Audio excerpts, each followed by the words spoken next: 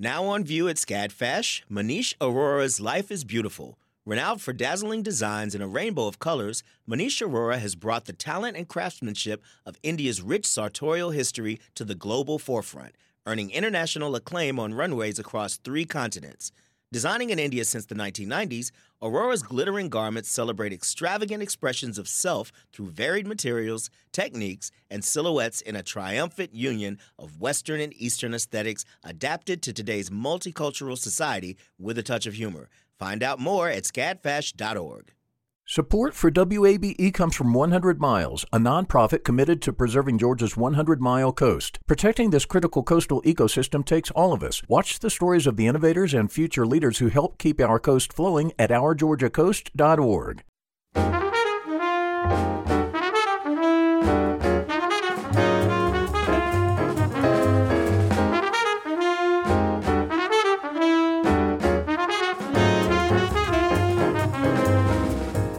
From WABE in Atlanta, this is City Lights. I'm Lois Reitzes. Thank you for listening. As Georgians, we can take great pride in the rich literary legacy of our state, with writers such as Flannery O'Connor and Alice Walker, to poets Sidney Lanier and Natasha Trethewey, to name just a few. Later this hour, we'll hear about the Georgia Writers Hall of Fame, established 20 years ago. Our guests include the multi-award-winning playwright Alfred Uhry, along with the distinguished author and professor Ralph Eubanks, who writes about the importance of place in Southern literature. First, the High Museum showcases an outstanding photographer. I've come to believe that the best work tends to result not from the imposition of an idea on a situation, but from being responsive to what's going on once you get there. Those words belong to photographer Daoud Bey, an artist known for his collaborative spirit.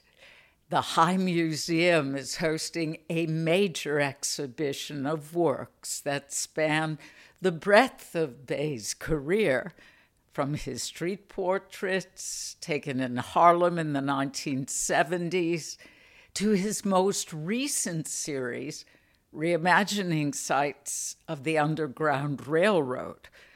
Daoud Bey is with us now via Zoom, along with the High Museum Curator of Photography, Sarah Kennel. Welcome to City Lights. I'm glad to be here, and thank you for having me. I'm thrilled to be here too, Lois. Great to have you again, Sarah. Daoud, please take us back to your early days, taking pictures in Harlem, taking photos of strangers in public. How did that begin?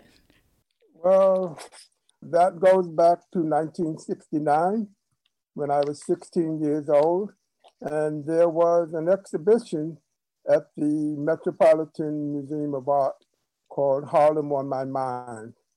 And it was a very controversial exhibition. And because of that controversy, I decided to go and see, I think I went to see what the controversy was about. I can't even say I went to see the exhibition. I had gotten my first serious camera from my godmother the year before, but suffice it to say that there were picket lines in front of the Met around this exhibition. And as it happened, on the day that I showed up at the Met, there were no picket lines. And because there were no picket lines, I think fate had decreed for me that I go in and see the exhibition. Because quite frankly, I'm not sure I would have crossed the picket line had there been one.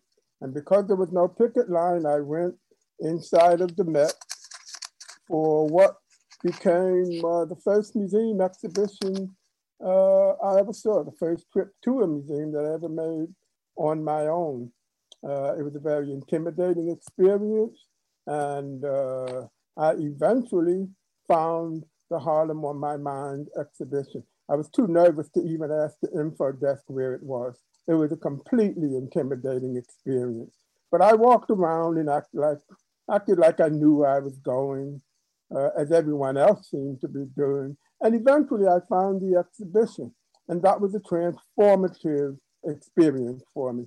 The experience of seeing ordinary African Americans on the wall in a museum, and probably just as important, people walking around in the gallery of the museum looking at these photographs, giving them serious consideration.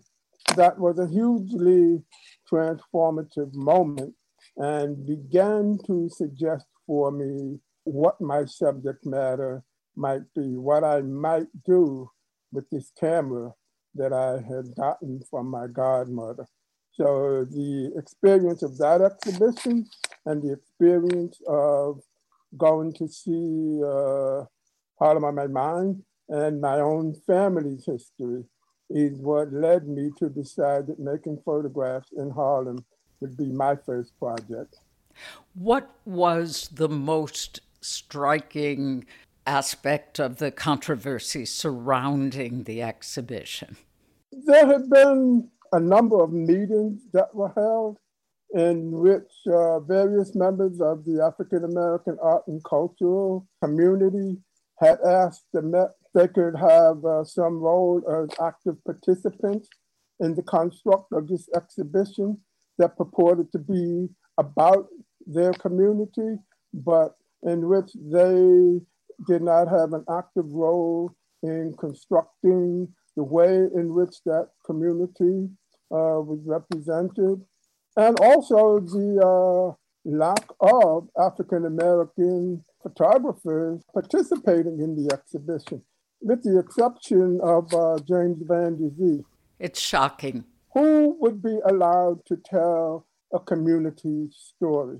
Who was being allowed to tell the story of this particular community became a very contentious one. And unfortunately, the Met led these community members and artists on in a series of meetings that ultimately were not destined to end in anything but a thank you, but it was nice speaking to you. And because of that, they decided to pick up the exhibition.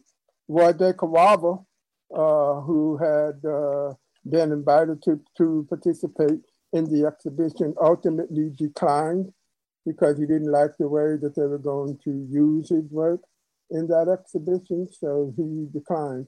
He would have been one other African-American photographer who would have been included in the exhibition, but he decided because of the contentious conversation around the show to not participate. It seems astonishing that was so recent, and yet that audacity existed about who decides, and in this case, white curators. Absolutely. It's a very contemporary conversation. And that's why when people ask me how I feel about the various controversies taking place in museums right now around largely these same issues, to me, it feels like 1968, 1969 redux, because this isn't the first time this conversation has been had. To me, it feels like a familiar conversation, this whole idea of moments in which institutions in power of all kinds, including museums, are spoken back to, and people demand a place in that institutional conversation. I'm going to add, though, that I think what's so interesting about your visit, Dawood, to the 1969 Harlem on My Mind exhibition is that despite the controversy and the problems with the exhibition, you took two things away that were really important and that really shaped your career. And one was the power of representation, of photography to represent. And the experience for you, as you've talked about, of seeing everyday Black Americans on the walls of the Met was really powerful.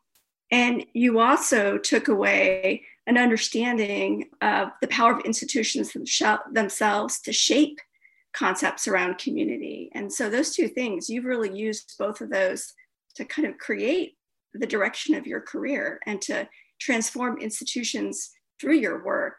We're very lucky that there were no picket lines that day so that you did go in to see the show. It was an entirely auspicious moment for me to show up at that museum because it shaped not only my sense of photography and Black representation, but it gave me an ambition, that photographs of Black people could exist on the wall of a museum. And it also gave me a sense that the museum was and is a place that can be actively engaged in a transformative conversation. Pretty much everything that I've gone on to do and the way that I've worked with and engaged with museums comes directly out of that formative experience. And it was also the reason when I completed USA, my own photographs in Harlem, it was the reason that I decided that the first place that work should be shown was in the community in which the work had been made, which is why I approached the Studio Museum in Harlem about exhibiting that work, because that was one of the other issues around Harlem on my mind, that it was work that was about an African American community being shown outside of the community, that the community itself did not have immediate access. Well, you certainly have pride of place in our museum here. This retrospective is such a treat for us to be the only museum in this region to host. Can you talk about how the exhibition is set up? Yes, absolutely. Well, I mean, we're thrilled to have the exhibition here in Atlanta. The High Museum has had, of course, a long relationship with Dawood. He was in the first round of artists commissioned for the Picturing the South project back in 1996. So we're thrilled to welcome him back. And much like Harlem was the sort of cultural capital of Black America in the 1920s, we can kind of think of Atlanta as occupying a position like that now. The exhibition is an overview of many of the key projects of Dawood's career since the 1970s. And it's organized almost chronologically, with one exception. And each series really does give you a hint into what's to come to the next. So altogether, there are 7 sections, and we begin with Harlem in the 1970s. We move through Dawood's experiments with street photography in the 1980s, onto making larger, kind of more formal street portraits in the late 1980s and early 1990s using Polaroid cameras. We see his return to Harlem in 2015, 2016, a city that has changed tremendously since he photographed it in the 1970s. There are also a number of works that Dawood made, portraits, the collaborative portraits that he made with students across schools and across the country. And the exhibition ends with 2 of Dawood's most recent projects, both of which are his forays into American history, looking back at seminal events in American history through the lens of Black experience and kind of amplifying the role of Black Americans in the construction of our history. These include his work on the 1963 church bombings in Birmingham, and ends with the very moving series, Night Coming Tenderly Black, in which he reimagines the experience of an enslaved fugitive individual making their way north towards freedom in Canada. Mm-hmm. In 1996, you mentioned, Sarah, and I was hoping you, Dawood, would talk about the High's Picturing the South series that you did. Would you talk about your collaboration with Atlanta high school students at the time? Yes, that was a part of a Centennial Commission, Picturing the South, that I did with the High Museum in 1996. And at that time, I had been doing projects with the 20 by 24 Polaroid camera, making photographs of young people, high school age students in various cities around the country. And that work was about two things. It was both about making resonant portraits of young people who I often fear are left out of many conversations, especially institutional conversations, art practice conversations. So I wanted to both make a representation of these young people, but to also bring them into my practice to kind of demystify the way in which an artist works and to make work with them that ultimately would end up on the walls of a museum, to give them a different sense of what the museum is, which of course parallels my own experience of walking into the Met in 1969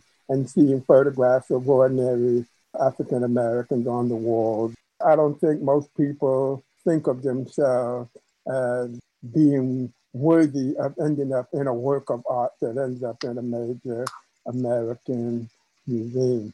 And I just wanted to deconstruct that idea by making work with them that would in fact end up in that kind of space. A space in which they may or may not have had a relationship with previously, but would definitely have one with once their images were hanging in that space, along with their friends and their families and other people who may have thought about the museum in a very particular way. That's kind of like the shape of the work I do. There are multiple overlapping agendas that have to do with my interest in creating a space of representation for certain people whose images I think are either stereotyped, essentialized, or left out of the conversation completely. And then finding what I think ways of using the medium of photography in an interesting way to do that. Photographer Dawood Bey and curator Sarah Kennel of the High Museum of Art discussing the new exhibition, Dawood Bey, An American Project. We'll hear more of this conversation after a short break. You're listening to City Lights on WABE Atlanta. The field of mental health counseling is growing rapidly, and Richmont Graduate University can equip you with everything you need as a licensed professional counselor while integrating your faith into your clinical practice. Programs are offered in Atlanta, Chattanooga, and online. Apply today at richmont.edu. That's richmont.edu. You love free, and at Ameris Bank, so do we. That's why we're proud to offer worry-free, hassle-free Ameris Bank free checking. Manage your money your way with convenient access to digital, mobile, and telephone banking, all with no monthly service fee or minimum balance requirements. At Ameris Bank, we're with you. For more information or to open an account, visit our local bankers in person or online at amerisbank.com/free checking. Other fees such as overdraft fees may apply. Ameris Bank, member FDIC, equal housing lender. This is City Lights on WABE. I'm Lois Reitzes. Thank you for listening. Let's return to more of my conversation with the photographer Dawood Bey and curator Sarah Kennel. We're discussing the High Museum's new exhibition, Dawood Bey, An American Project.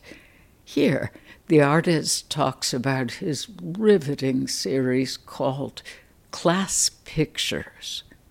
Class Pictures is a sort of snapshot of America through its young people at that particular moment, starting that work in Chicago in the Midwest, where I was living then and still live now, and then making some work in New York, making some work in California, I wanted, and then, in Florida as well, I wanted it to be geographically representative of the country. And I've always been acutely aware, and I think most people who work with photographs realize this, that photographs tell you a lot less than what they do tell you. They're basically these mute two-dimensional objects that sit on the wall. And there are certain things you will never know just from looking at them. You wouldn't know from a portrait whether someone is an only child, whether they have siblings, who their parents are. There's a lot of information that are outside of the frame of a photograph. And for class pictures, I thought it was important to bring that information into the construct of the work and to create a space of self-representation so that those young people that I was photographing could kind of give a sense of who they were in the world through their own voices. And a kind of 1 + 1 = 3 way, because the text tells you one thing, and you don't know what they look like from the text. And the photograph gives you something else, but you don't know their inner thought from the photograph. I wanted to put these things together to make a deeply dimensional representation of young people, my representation and their self-representation. But that was the first time that I used text in my work. The title of that project, does it imply a double meaning? Yeah, class picture. There's the school class picture, but there's also this representation of class diversity within the country. It was intended to mean both of those things. It was a photographer showing up in a school to make some portraits in the tradition of the class picture, but it was obviously something far more complex. But I wanted to kind of anchor it to the idea of the collective class picture, even as it was representative of class and social diversity. Yes. Among the photos that viewers will see in this exhibition is this series, The Birmingham Project, based on the horrific Alabama church bombing in 1963 that killed 4 little girls. Would you describe this series? Well, that series had its beginning in 1964 when I was 11 years old. And there was a book called The Movement. And my mother and father brought that book home after hearing a lecture by James Baldwin at the church that I grew up in Queens, in New York. And after the lecture, there was a benefit book sale of this book, The Movement, which had been published by SNCC, the Student Nonviolence Coordinating Committee, as a fundraiser. And my mother and father bought a copy of the book and brought the book home. They didn't tell me that I had to look at it. They just left it sitting in some convenient place where I would look at it. Because I was a very curious kid. I was going to look at it. They didn't have to tell me to. And in that book was some really horrific pictures. The book was a book of photographs of and about the civil rights movement. Lorraine Hansberry, playwright and writer, had written a text to kind of weave all of these different pictures together. And there were lynching photographs in the book. There were photographs of all the things, I guess you could say, my parents had tried to protect me from all my life up until that point.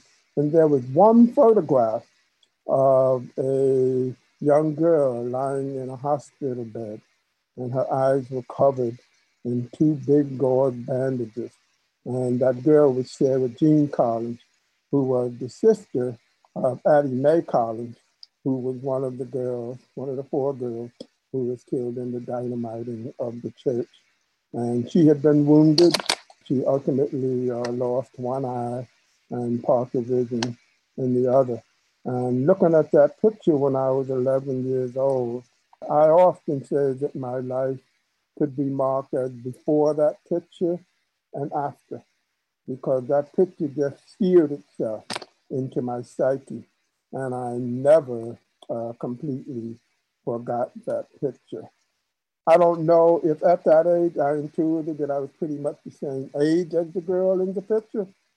That may have been why, in spite of it not being the absolutely most horrific picture in the book, that it struck me so deeply. Maybe 40 some odd years later, one morning lying in bed, that picture came rushing back to me. It just, like something shook that picture loose, and it came rushing back to me. And I sat bolt upright in bed, and that image, which I hadn't looked at in a very long time, that image was there. And so with that, I was still in the midst of the class pictures project when that happened, actually. And with that, I decided I need to go to Birmingham. At the very least, I need to go and try to figure out what photographs I might make in response to that. So that was the beginning of the Birmingham project. I started making several trips there. My first trip, I visited 16th Street Baptist Church, the church where the bombing had happened. I didn't know anyone in Birmingham at that time. And I just started making visits to Birmingham, as I had done for most of my projects prior to that. I contacted the area museum. And of course, this goes back to the way I think about the museum as a potential partner. And I got in touch with the Birmingham Museum of Art and told them that I'd been visiting Birmingham. I was thinking about making some work there that I would at some point like to exhibit. And would they be interested in, at the very least, meeting me and having a conversation about it, even though I had no idea what I was going to make. Over several visits with the museum and started meeting people in the community. And probably most importantly, started doing research at the Birmingham Civil Rights Institute, which is where I found out that not only the 4 girls had been killed that day, but 2 African-American boys had also been killed that same Sunday in the violent aftermath of the bombing. The bombing was actually just the beginning. And once I knew that I had to bring those 2 boys into the shape of whatever the work was going to be. I started meeting people. People had all kinds of ideas. Why don't you make portraits of the survivors, the civil rights foot soldiers who were still available?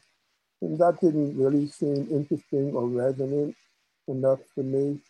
Eventually, I decided to make portraits of young African Americans in Birmingham who were the exact same ages as those 6 young people who had been killed that day, to give those 6 young people a more tangible, less mythic, and palpable presence to these 6 young people.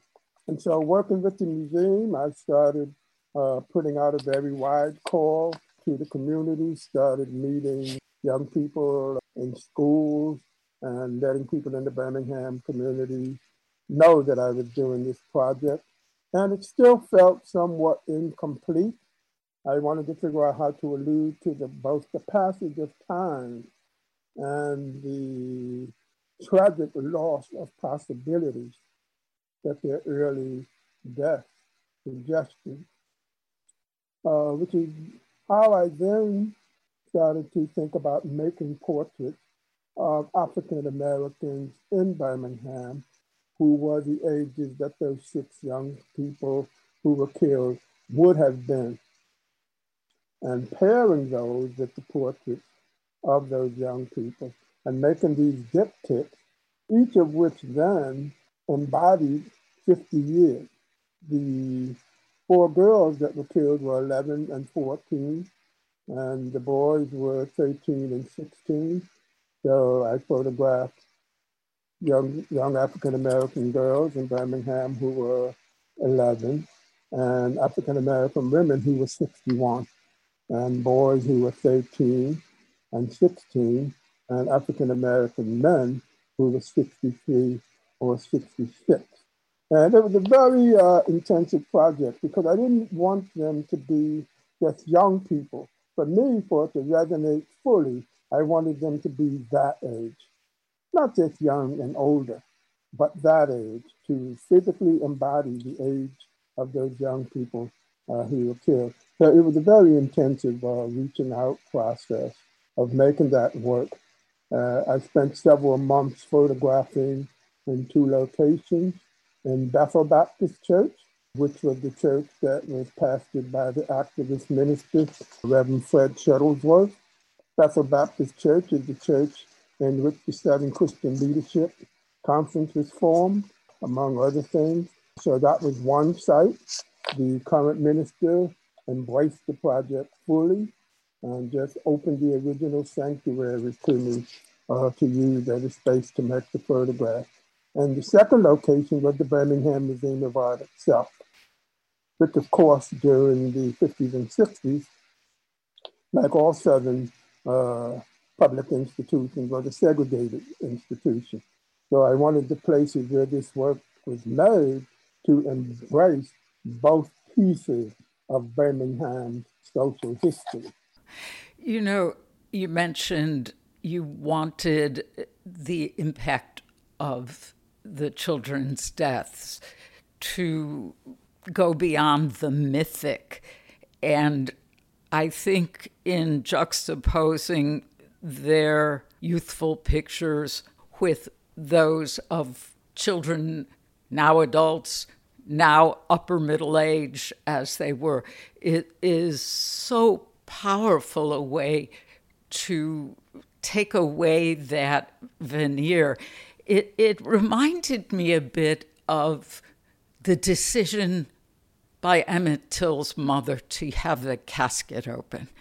You know, the little girls are too adorable, and the boys probably also sweet, lovely children. You look at that, you think, too bad. But then when you see how their lives were cut short, it's just stunning what you do in this juxtaposition. Yeah, and what was ironic was that Trayvon Martin was killed while I was down there working. Another young African-American boy killed. So it really, for me, underscored the fact that the past is not the past, it's always present. The past doesn't stay in the past. But the real challenge for me was, how do you make the past resonate in the contemporary moment? Not to just go and make a photograph of 16th Street Baptist Church, but how do you visualize this history in a way that makes it resonate? And as you said, there's always, history is always 2 things. It's the mythic history as it gets tidied up and retold. And then there's actual history, which is usually a lot messier and nuanced and in some ways contradictory. So I wanted to have a conversation with both that mythic history by taking these mythic 4 little girls and giving them a palpable physical presence. Like, this is what an 11-year-old girl looks like. Well, you capture a more distant past in the 2017 series, which has the poetic title, Night Coming Tenderly, Black. What do these photos convey? Well, the photographs are meant to imagine or reimagine the path of self-liberation in northeastern Ohio along what is called the Underground Railroad, as fugitive, formerly enslaved Africans and then African Americans moved towards freedom by way of Lake Erie in Ohio. The project takes its name from the last couplet of Langston Hughes' poem, Green Variations, which is night coming tenderly, black like me. There's something about that phrase, night coming tenderly, black like me, not night coming forebodingly, night coming harshly, but night coming tenderly, Black like me. And I began to think about the fugitive moving through this tender space of Blackness, under cover of this tender space of Blackness, as that Blackness kind of ushered them towards Lake Erie.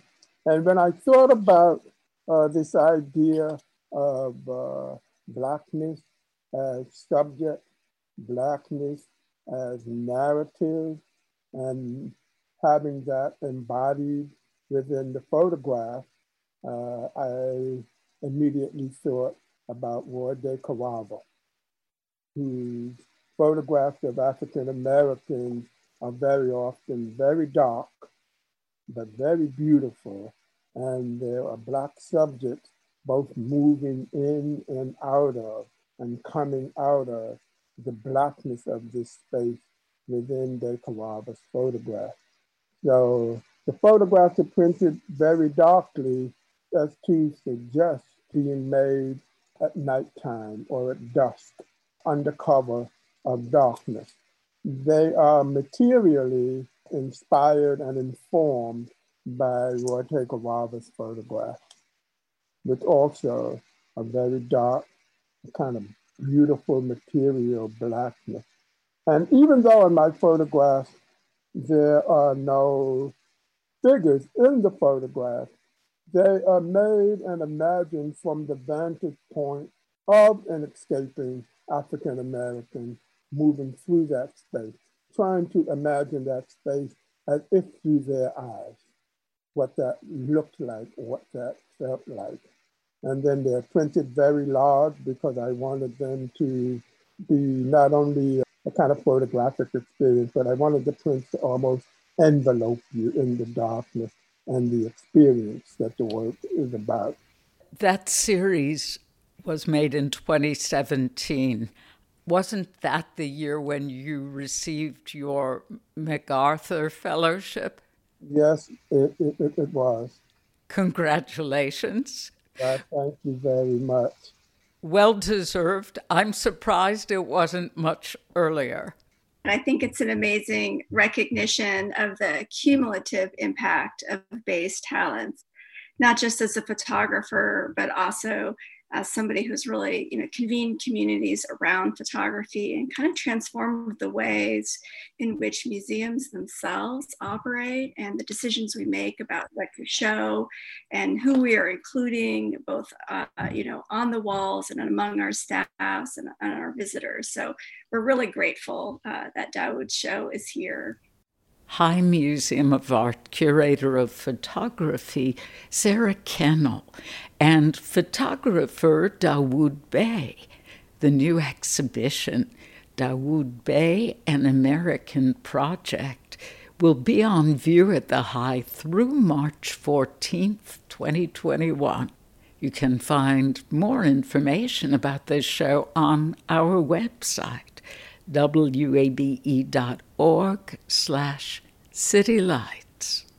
Southerners take great pride in their storytelling, a tradition enriched by the combined heritage of all those who have lived in this region. To honor Georgia's rich literary tradition, the Georgia Writers Hall of Fame was established, and this year marks its 20th anniversary. Joining us now via Zoom are the University of Georgia librarian Toby Graham, the distinguished author, journalist, and professor Ralph Eubanks, and the multi-award-winning playwright Alfred Uhry. Welcome to City Lights. Thank you. Thank you. Thank you. Toby, please tell us how the Georgia Writers Hall of Fame got its start. Sure. So the University of Georgia established the Georgia Writers Hall of Fame in 2000 to recognize the talent of our state's writers and to promote Georgia's literary legacy.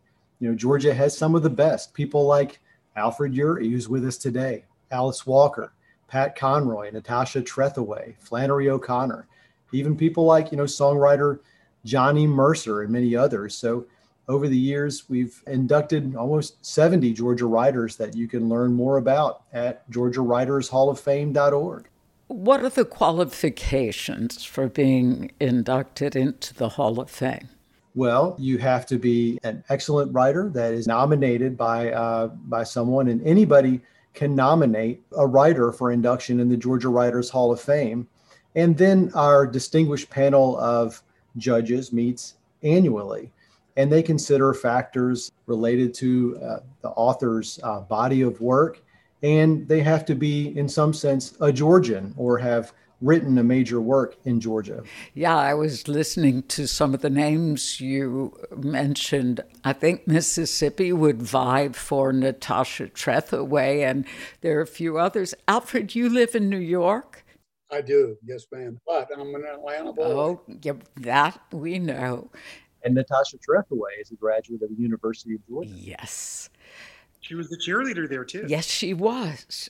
And I was captain of the cheerleading team, actually. Yeah, that's right. On November 8th, there was a special virtual event honoring 69 Georgia Writers Hall of Fame members during UGA Spotlight on the Arts Festival. Professor Eubanks delivered a virtual lecture titled Georgia's Literary Past and the Future of Southern Letters. Would you give us an overview, please, of what you discussed?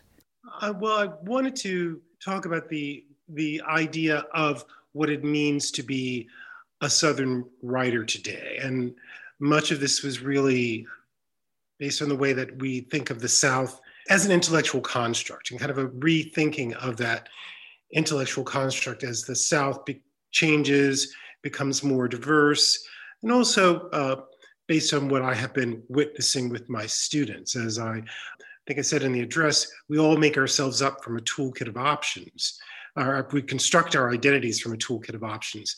And I've noticed that my students are constructing their Southern identity from a very different toolkit of options than I've seen in the past. So essentially, thinking about what is going to be the future of Southern writing, it is going to be this group of writers who are rethinking what it means to be Southern. And what do you see among those expanded identities or components that go into the identity of being a Southern writer? I think it's much more of a sense of rooted cosmopolitanism. So seeing themselves as part of the South, but also as part of a global culture as well, not strictly within the region itself. So that's a very different way of thinking about what a Southern writer is. And I think it's essentially what Flannery O'Connor wrote about, that you can write about your corner of the world, but you also need to think about how your corner of the world fits into a wider world. Alfred Urey, you were inducted into the Georgia Writers Hall of Fame in 2014, and you were among those honorees on November 8th. You have won the Pulitzer Prize for Drama, Tony Awards, and an Oscar. Now, how does it feel to be honored alongside other Georgia literary legends? I think it's overpowering. There was a plaque, a card up in my induction, and it says, honoring Georgia's deep literary legacy. And there's my picture and the picture of Margaret Mitchell and a picture of Martin Luther King. That's pretty intimidating. It's a very high honor, and I prize it greatly. What inspired you to become a writer? Listening to stories. My grandmother had 4 sisters, and they used to go at each other, and I would be a little boy playing on the floor with my stuff, and they would go back and forth, and it just was riveting. They would say things like, I saw Helen Jones last night. You did not. Yes, I did. And it would just go on like that for hours. And my mother liked movies, so I went to the movies a lot when I was probably too small to go. I just bought the whole package. and I wanted to be a writer, always. Well, you have expanded the package, and many of the themes in your plays, such as Driving Miss Daisy, Last Night at Ballyhoo, and Parade, focus on Jewish life and relationships in Atlanta. Why was it important for you to write about Jewish identity in the South? Well, I didn't have much Jewish identity, and that really bothered me my whole life because we clearly were Jewish, but we didn't celebrate anything much Jewish. We had Christmas trees and, believe it or not, Easter egg hunts and all that stuff in our little German Jewish community in the 30s and 40s. And I didn't understand what was worth it to have to be a Jew. I would have, it was treated like it was a disease in my little set that you had to sort of get over. There was none of the rich heritage that there now is all over the place in Atlanta. And I grew up robbed of my heritage, really. Well, in exploring that struggle with assimilation and acceptance, what did it say about the Jews who were living in Atlanta around the turn of the 20th century and in those early decades? I think my particular ancestors was only a small segment of the Atlanta Jews, and there was a whole healthy bunch of Jews in Atlanta I now know who celebrated the holidays and went to Hebrew school and were bar mitzvahed and all those things. My particular family wanted most of all to be Southern. They wanted to be Southern and they wanted to be Americans and they had to be Jews. I learned when I wrote The Last Night at Ballyhoo that Jews weren't the only ones that were self-integrating. There was something, I don't know if Ralph ever heard of that term, about paper bag parties. But all my Black friends told me that in college they had paper bag parties. And if you were darker than a paper bag at some of these parties, you couldn't get in. And that really floored me. And I met Scots Highland Scots were better than Lowland Scots. And Boston Irish were not as good as whatever Irish. And it wasn't just the Jews. It was people hating yourself or just wishing you were something else. It just fascinated me. I mean, this whole Jewish thing is gone now. This whole Jewish better than other Jews thing. I think once the Holocaust got known, that kind of knocked the lights out of it. So now it doesn't exist. But there are always self-prejudices in this world. And I'm very interested in social systems. And Jane Austen made a lot of success writing about it. So I just had it in my own way. In your toolkit. Ralph Eubanks, in March, you have a new book coming out, A Place Like Mississippi. And I've read that the book honors and explores the landscape of Mississippi. You have written about race, identity, interracial families, and place seems paramount throughout your work. Why does place seem essential to Southern stories? I think because this is one of the, is quoting, the Georgia writer Janice Ray, when she talks about her corner of South Georgia, and she says that the place owns her very body. And I think that is how many Southerners feel, those of us who, particularly those of us who grew up in the rural South, as I did. I knew every inch of the 80-acre farm I grew up on. I go back to it very often in dreams, although it doesn't exist the way that it once did. But I think those of us who grew up in a much more isolated South have this profound connection to the land. And I think even those of us who may not have grown up in that, with that rootedness, it is passed down to us. And what I have noticed driving, through Mississippi, as I spent, about 18 months doing between classes and other writing, how the the literature of Mississippi shifts from the Gulf Coast to the piney woods, to the hills, to places that have great mythology like Natchez and Vicksburg and Oxford and the Delta. So I think their stories are rooted in place. And as Eudora Welty famously said, place opens a door in the mind. Writing this book, it was an attempt to become much more intimately aware of how the geography of this state of Mississippi affects its writers. Toby, I was hoping you could tell us, if someone goes to the website for the Georgia Writers Hall of Fame, what resources they can find on each of the inductees. Sure. So for each of our inductees, you'll find a biographical sketch of each one.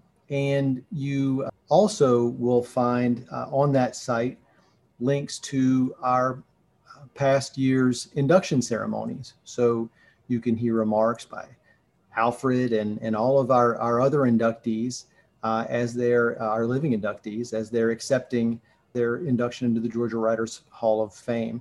And for some, we've done additional interviews with them, more extended interviews, and you'll also find that on the site as well.